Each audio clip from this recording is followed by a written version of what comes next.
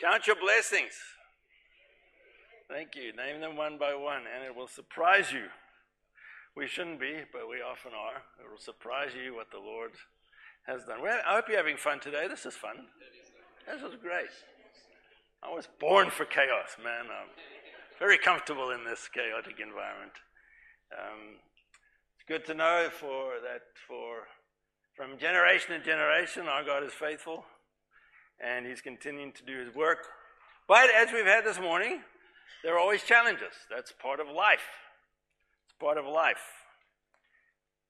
And I hope that today, as we spend time in God's Word, we can recognize and embrace opposition and trust God for opportunities. Because those things seem to go together, don't they? Opposition and opportunities. And when we read this morning in Acts 18, we will see opposition and opportunity over and over again. And my prayer, as I've been preparing and praying about today, is that you will see life through those lenses. That wherever there's opposition, there is always an opportunity for God to reveal Himself, for God to do His work in our lives, and for us to grow and to learn. You might be pessimistic in nature, you might be optimistic in nature. Some people say I'm a pessimist, but I'd prefer to be called a realist. So let me give you a good definition of all of those things. Warren Wiersbe says, a pessimist sees only the problems, an optimist sees only the potential, but a realist sees the potential in the problems. I think that's a good definition. A pessimist sees only the problems, an optimist only the potential, but a realist sees the potential in the problems. So let's go to God's Word. Acts 18, verses 1 to 17. I've been told, by the way, in no uncertain terms, that I have to finish the book of Acts before I leave. I'm just here to tell you that ain't going to happen. So don't hold your breath. There's just no way. I mean, we're flying. We're actually flying. We're in chapter 18, We're flying. 28 chapters. We've got 10 to go. But we don't want to be in too much of a hurry. And it's just good to be in God's Word. So let me read you Acts 18, 1 to 17. After this. After what, you may ask? And if you do, good question. Remember, Paul was in Athens. He was at the Areopagus. He was with the influential, the intellectuals. He was presenting the gospel to them. And when he finished his address, he left the council. And Acts 17, if you just jump up the page, you'll see that some believed. Dionysius, a member of the council, Damaris, a well-known woman, influential woman, and others. So after this, Paul left Athens and went to Corinth. Corinth's a big, sprawling, influential, materialistic, hedonistic, immoral city. Sound familiar? Should ring a few bells. There he met a Jew named Aquila, a native of Pontus, who had recently come from Italy with his wife Priscilla, because Claudius, the emperor, the Roman emperor at the time, had ordered all the Jews to leave Rome. Opposition. Once again, the Jews are being hounded. Paul went to see them. And because he was a tent maker, tent maker is a sort of umbrella term for leather work, but tents were made out of leather in those days. They were very hardy, very durable, and the climate control was quite amazing. Because he was a tent maker, he stayed and worked with them. They had the same trade. Every Sabbath he reasoned in the synagogue, trying to persuade Jews and Greeks. And that does not surprise us about Paul. That's what he did everywhere he was. When it speaks about Greeks here, it's speaking about the people of the city, the Greek-speaking people. It could also refer to Greeks who were God-fearing, not Jews, but considering following Christ or Judaism at the time. But there he was amongst them. Verse 5, when Silas and Timothy came from Macedonia, Paul devoted himself exclusively to preaching. They brought a financial gift that actually enabled him not to have to do the tent making and to focus solely on the work of the gospel. He devoted himself exclusively to preaching, testifying to the Jews that Jesus was the Christ. But when the Jews opposed Paul and became abusive, He shook out his clothes in protest. It's like shaking the dust from your feet. He shook out his clothes in protest and said to them, listen to this, your blood be on your own heads. I am clear of my responsibility. From now on, I will go to the Gentiles. Then Paul left the synagogue and went next door. It was a short trip. Went next door to the house of Titius or Titus Justus, a worshiper of God. Crispus, the synagogue ruler, and his entire household believed in the Lord. Hallelujah. And many of the Corinthians who heard him believed and were baptized. One night, the Lord spoke to Paul in a vision. Do not be afraid. Keep on speaking. Do not be silent. For I am with you. And no one is going to attack and harm you, because I have many people in this city. Wow. So Paul's given, for that season, not for the whole of his life, he actually died by beheading because he loved Jesus. So that protection wasn't physical. That's how he died. Some people said that Paul was so crazy about Jesus, he completely lost his head. That's what they say. But in this time, he's given this assurance. Do not be afraid. Keep on speaking. Do not be silent. For I am with you. And no one is going to attack and harm you, because I have many people in this city. So Paul stayed for a year and a half. It's probably the second longest time he stayed anywhere. The only time he ever really slowed down, we discovered, is when he was in prison. And that's when he wrote 2/3 of the New Testament. So that's good. But for him to stay in one place for any period of time is quite significant. So this is a significant stay. While Gallio was proconsul of Achaia, Roman governor, basically, the Jews made a united attack on Paul and brought him into court. This man, they charged, is persuading the people to worship God in ways contrary to the law. Ironically, it was not at all contrary to the law. It was a complete fulfillment of the law.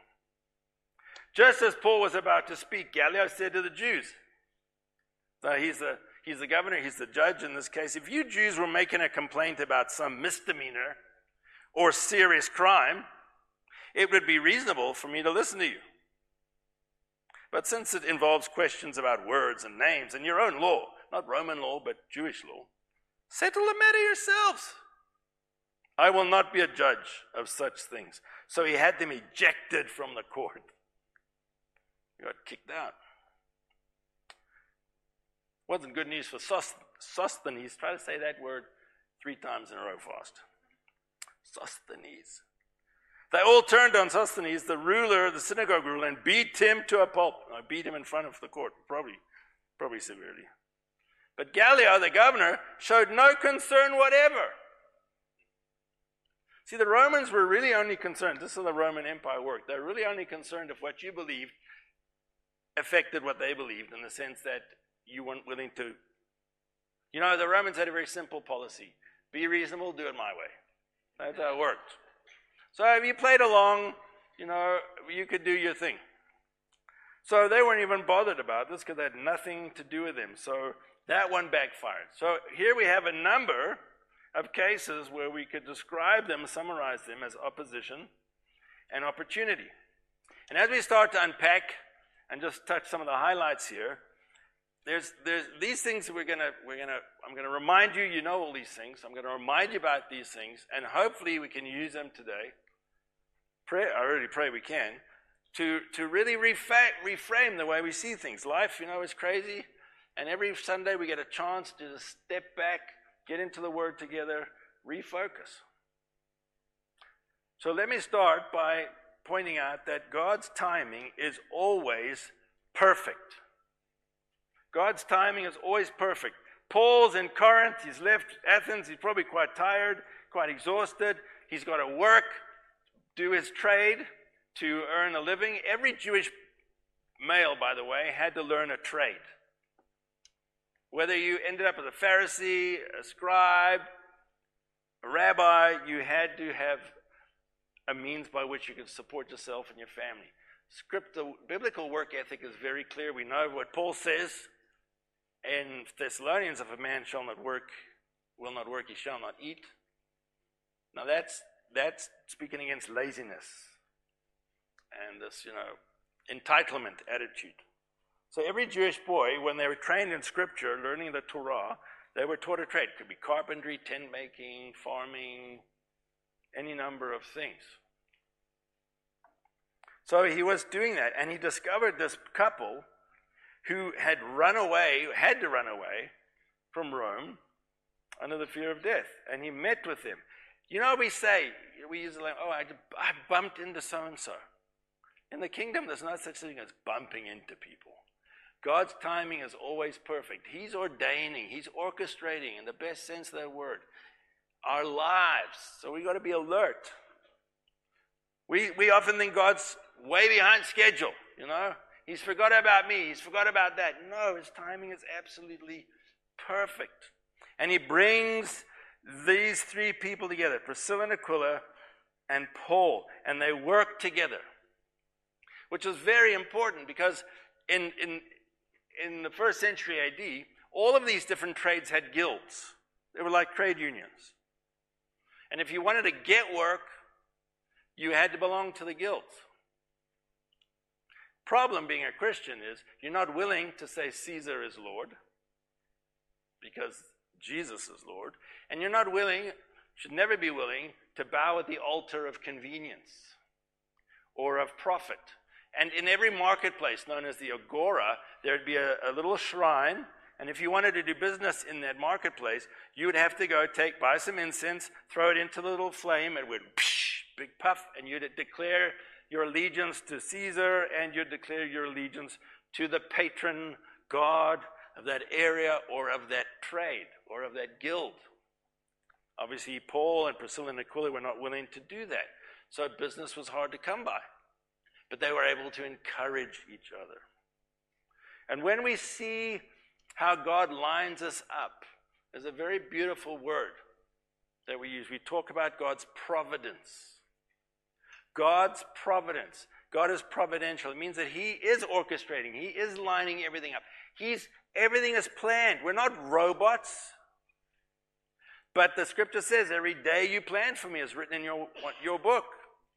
Before one of them came to be, Hebrews 12 says, let's run with perseverance the race marked out for us. The journey you're on and the place where you are right now is part of God's purpose for you. The challenge in the difficult times, the times of loss and trial, is to see that truth.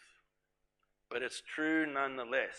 God's timing is always perfect, and God, in his providence, brings us along that path, and we have these encounters. So we can say as Christians, we must say there's no such thing as coincidence. There's no such thing. Stuff doesn't just happen.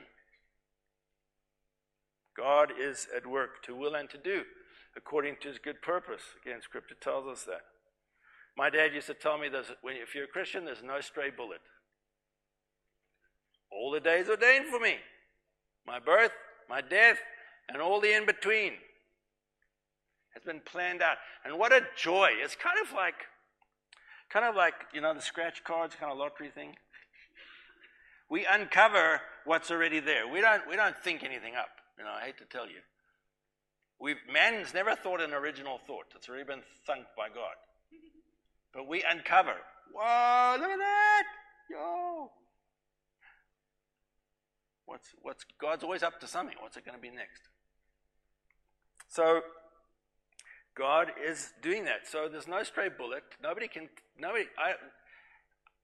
We often say when somebody dies and it seems too young for us, always too young, isn't it? Seems too young for us, untimely death. For the believer, there's no such thing as an untimely death. And there's no such thing, even in your times of meaninglessness and purposelessness and confusion, there's no such thing as a wasted day. All the days planned for me.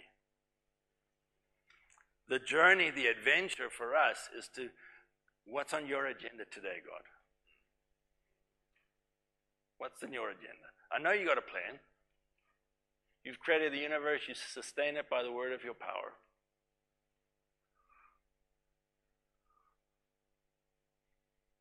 I'm signing up for duty today, reporting for duty. What's the plan? And I love this saying, we talk about God's timing. We say it's the 11th hour, and somebody has said God is always catastrophically late. According to I'm on a deadline here, Lord.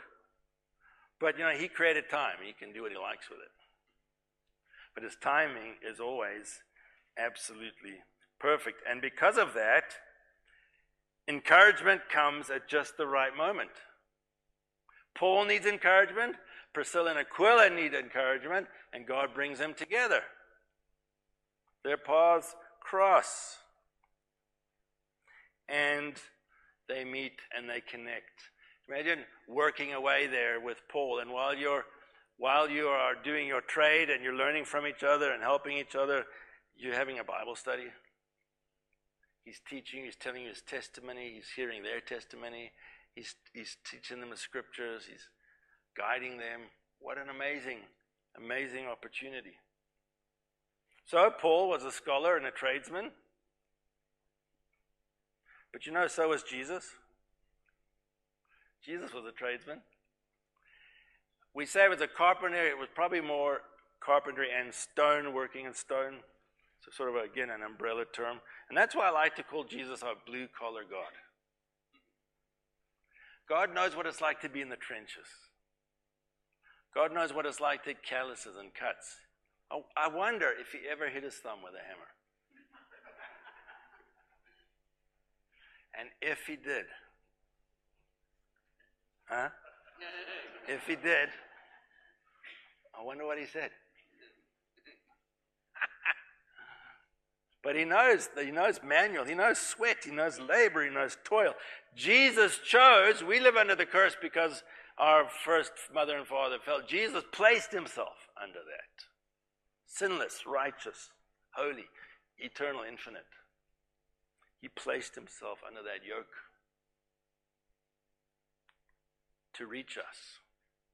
And so how beautiful when Jesus says in Matthew, come to me all who are burdened and heavy laden, and I will give you rest. Take my yoke upon you. I know what it's like to wear a yoke. I know what it's like to toil. I know what it's like to be betrayed. I know what it's like to suffer. Jesus carried our sin and he was sinless. He knows better. He knows humanity way better than we do. And he calls us to take on his yoke. But he says that yoke is easy. It's easy and the burden is light. But our blue-collar God, he is so accessible. He's amongst us. He's within us by his Spirit. And he's at work. His timing is always perfect.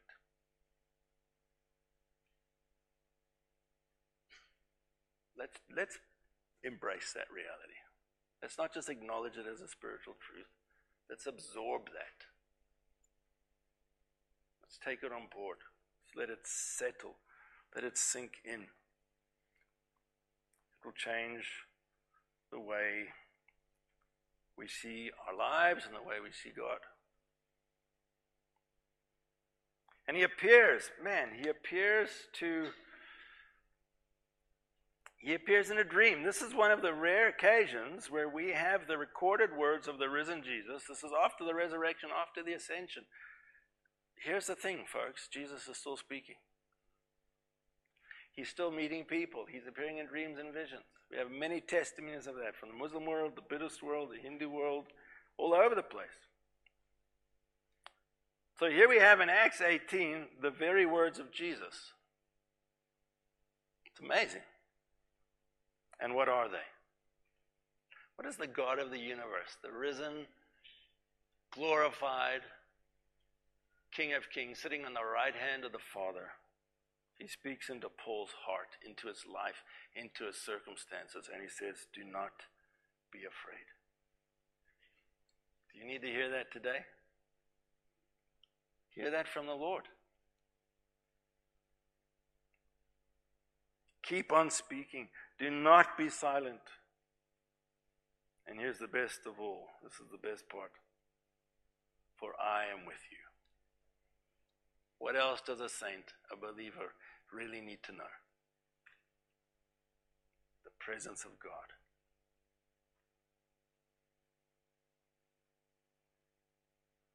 I am with you. Warren Wiersbe, I like quoting Warren Wiersbe. He's got such quotable things. So I use them a lot. It's just like our Lord to speak to us when we need him the most. His tender fear not can calm the storm in our hearts, regardless of the circumstances around us. That's how God works. In many testimonies, God reassured Paul numerous times. How much more do we need it? If the great apostle Paul needs those words, you might think, well, I would love to see Jesus. I'd love for him to come speak to me. Important note. It's not a disclaimer, it's just a very important little thing. Most of the time we have record of Jesus appearing to people, speaking to them. They have been in the absolute pit of suffering. Personal, physical, spiritual, absolute pit. And there's nothing wrong with longing for this kind of encounter with God, but just remember, read the fine print.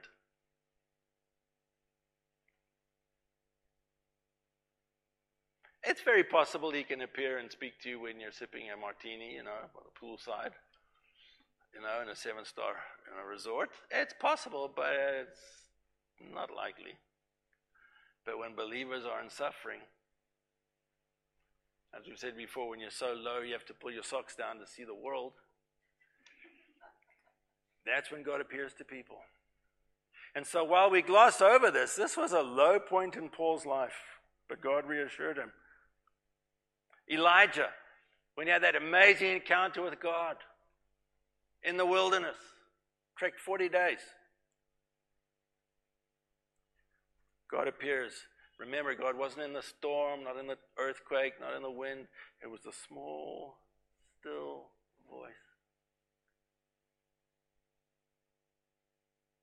Here's the thing. It's not that God doesn't speak anymore. It's we're in too much noise to hear the small, still voice. So if I say, God never spoke to me like that, I'm saying more about myself than I am about God.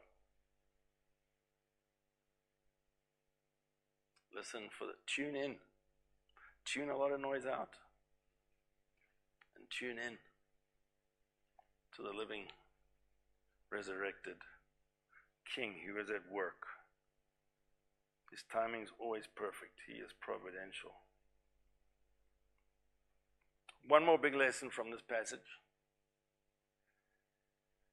They go together. They really do, hand in glove. God's purpose is always the priority.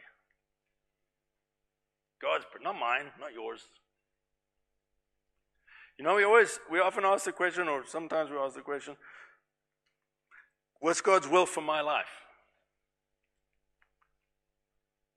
It's actually two questions, not one.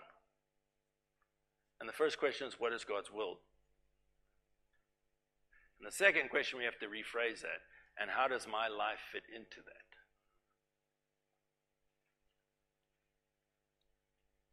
What is God's will? God's will, God's always about his own glory. And if you have a problem with that, just spend some time on your knees. Get into the Psalms.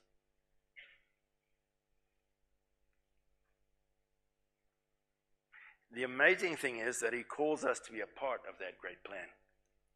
And each one of us has a unique role to play in that plan. The greatest purpose of our lives is to seek first the kingdom of God and his righteousness. Seek his glory in your life. It'll sort out it'll prioritize your whole prayer list. You know what I discovered as soon as I started seeking first the kingdom of God? I took that command, Matthew 6:33, seriously.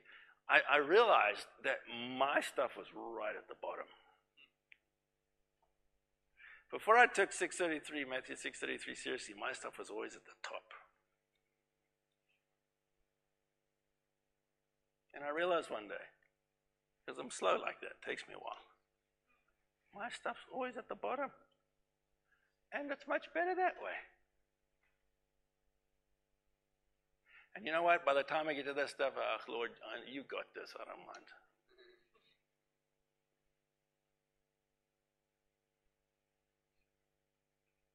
There's something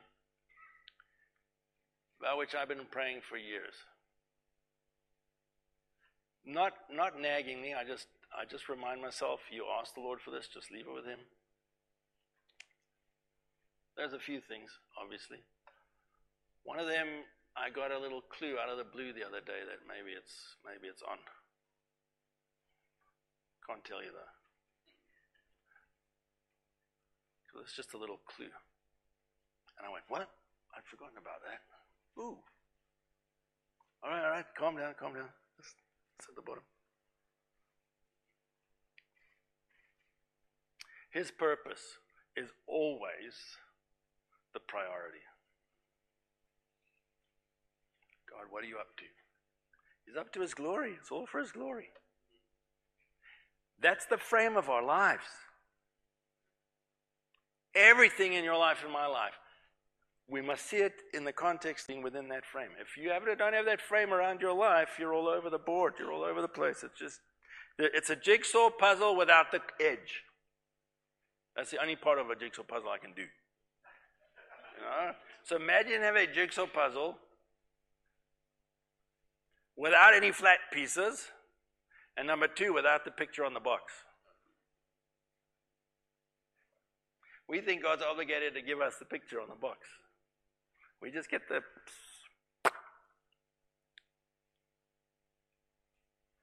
We talk about God being sovereign.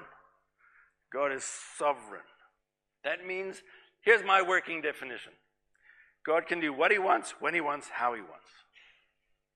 But that does not mean that God's a dictator. That does not mean that God is malicious or evil. God is good, full of grace and mercy. But he's in charge. He doesn't have to have a board meeting. Father, Son, and Holy Spirit are always on the same page. Doesn't put stuff to the vote.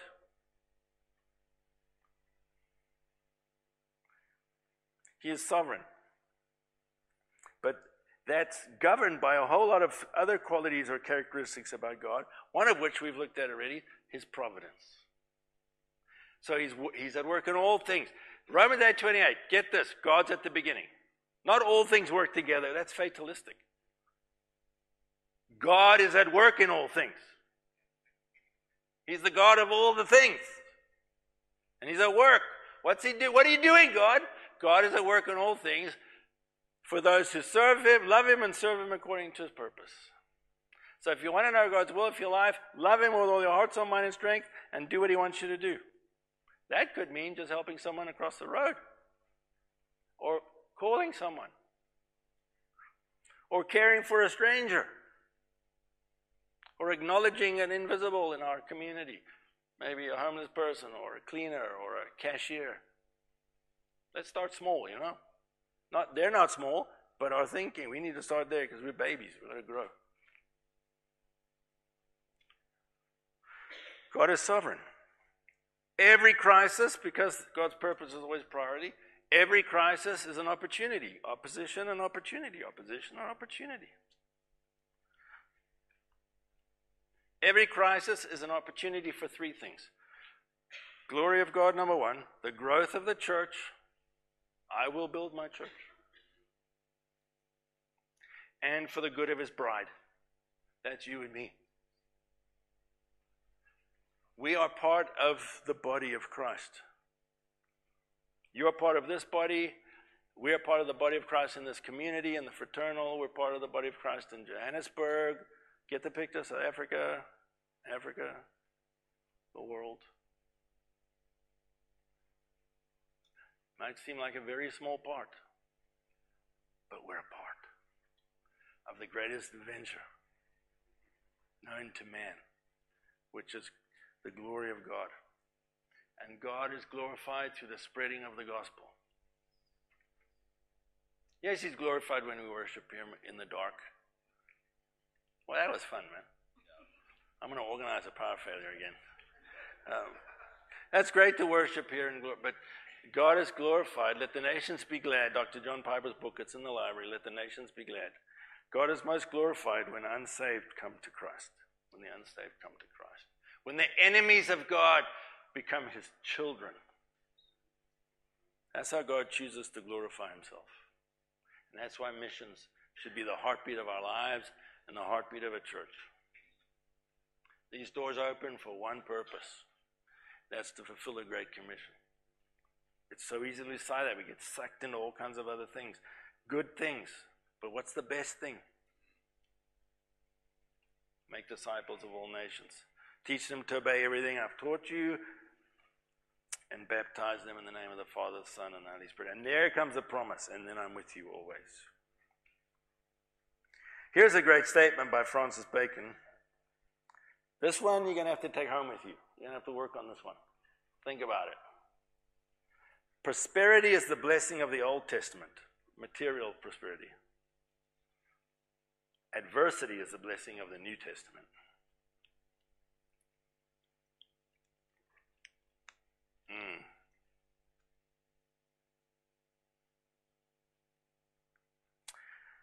Prosperity is the blessing of the Old Testament. Adversity is the blessing of the New.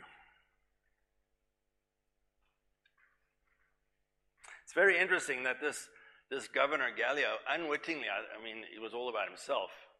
Most politicians are. Remember, if a political party or a country's name has people in it, it's not about the people. It's not.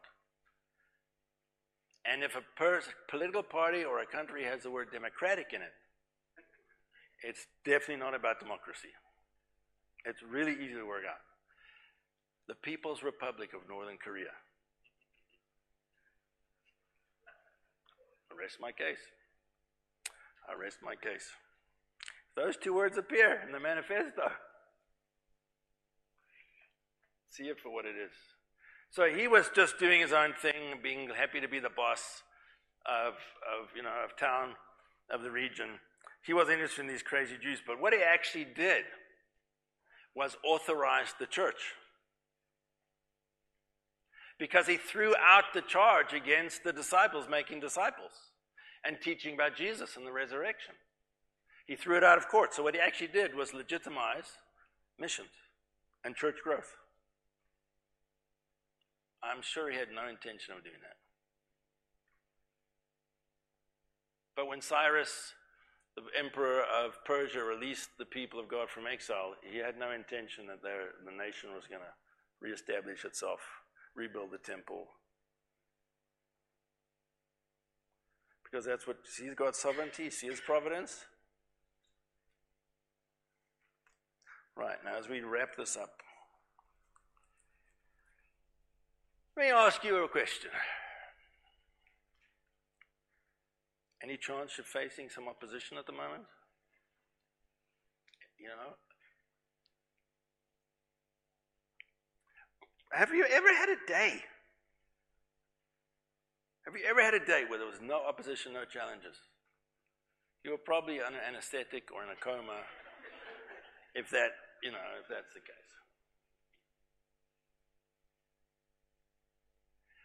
We shouldn't be surprised when we have opposition. It's in Scripture. In this world you will have trouble, Jesus says. But be of good cheer, be of good heart, be encouraged. I've overcome the world. If they've persecuted me, they'll persecute you. Paul says to Timothy, 2 Timothy 3, I think. I can never remember that reference. Anyone who seeks to live a godly life in Christ Jesus will be persecuted. So I guess I'm not godly enough. That's my conclusion. Because I'm not experiencing any persecution.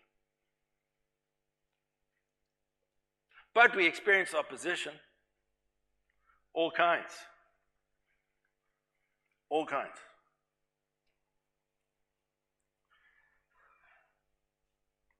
Have you seen the opportunity in that opposition? Are you fighting against something or someone when you should be fighting with Jesus? Remember, people are not the problem. People are not even the enemy. We have one enemy. That's Satan. The only enemy we have. So, in your opposition, in your challenge, have you seen the opportunity? Have you asked the question, God, what are you up to? How should I respond? I'm reacting. How should I respond right now?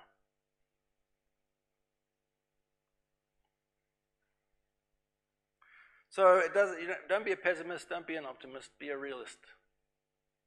Because it's not about the glass being half full or half empty. I don't know who came up with that. I mean, it's only half, whatever way it is, half full or half empty. It's only half. Don't miss that part. But what does the psalmist testify about his glass, his cup? Does he say it's half full or half empty? Oh, you've read that. You've read that. So is your glass half full or half empty? It overflows. Did you know it was overflowing? It's overflowing.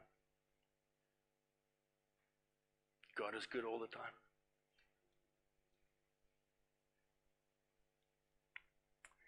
He's always working in us and through us for His glory, for the good of the church, the growth of the church, and the good of His bride, and that includes you and me. So let's pray together as we close.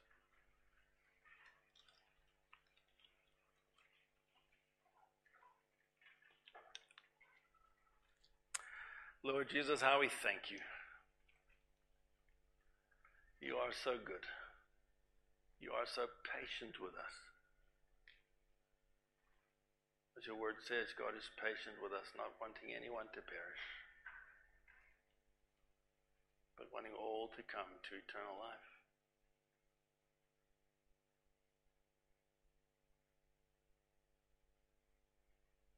Lord, may every person here be able to say, because of you, Jesus, my cup is running over, overflowing with your goodness, your grace, your mercy, and your love.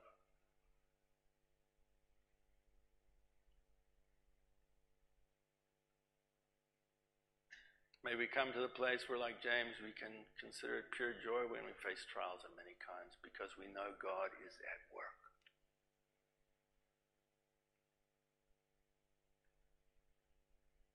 And may we give ourselves, Lord, heart and soul, to joining you in that work, the work for your glory,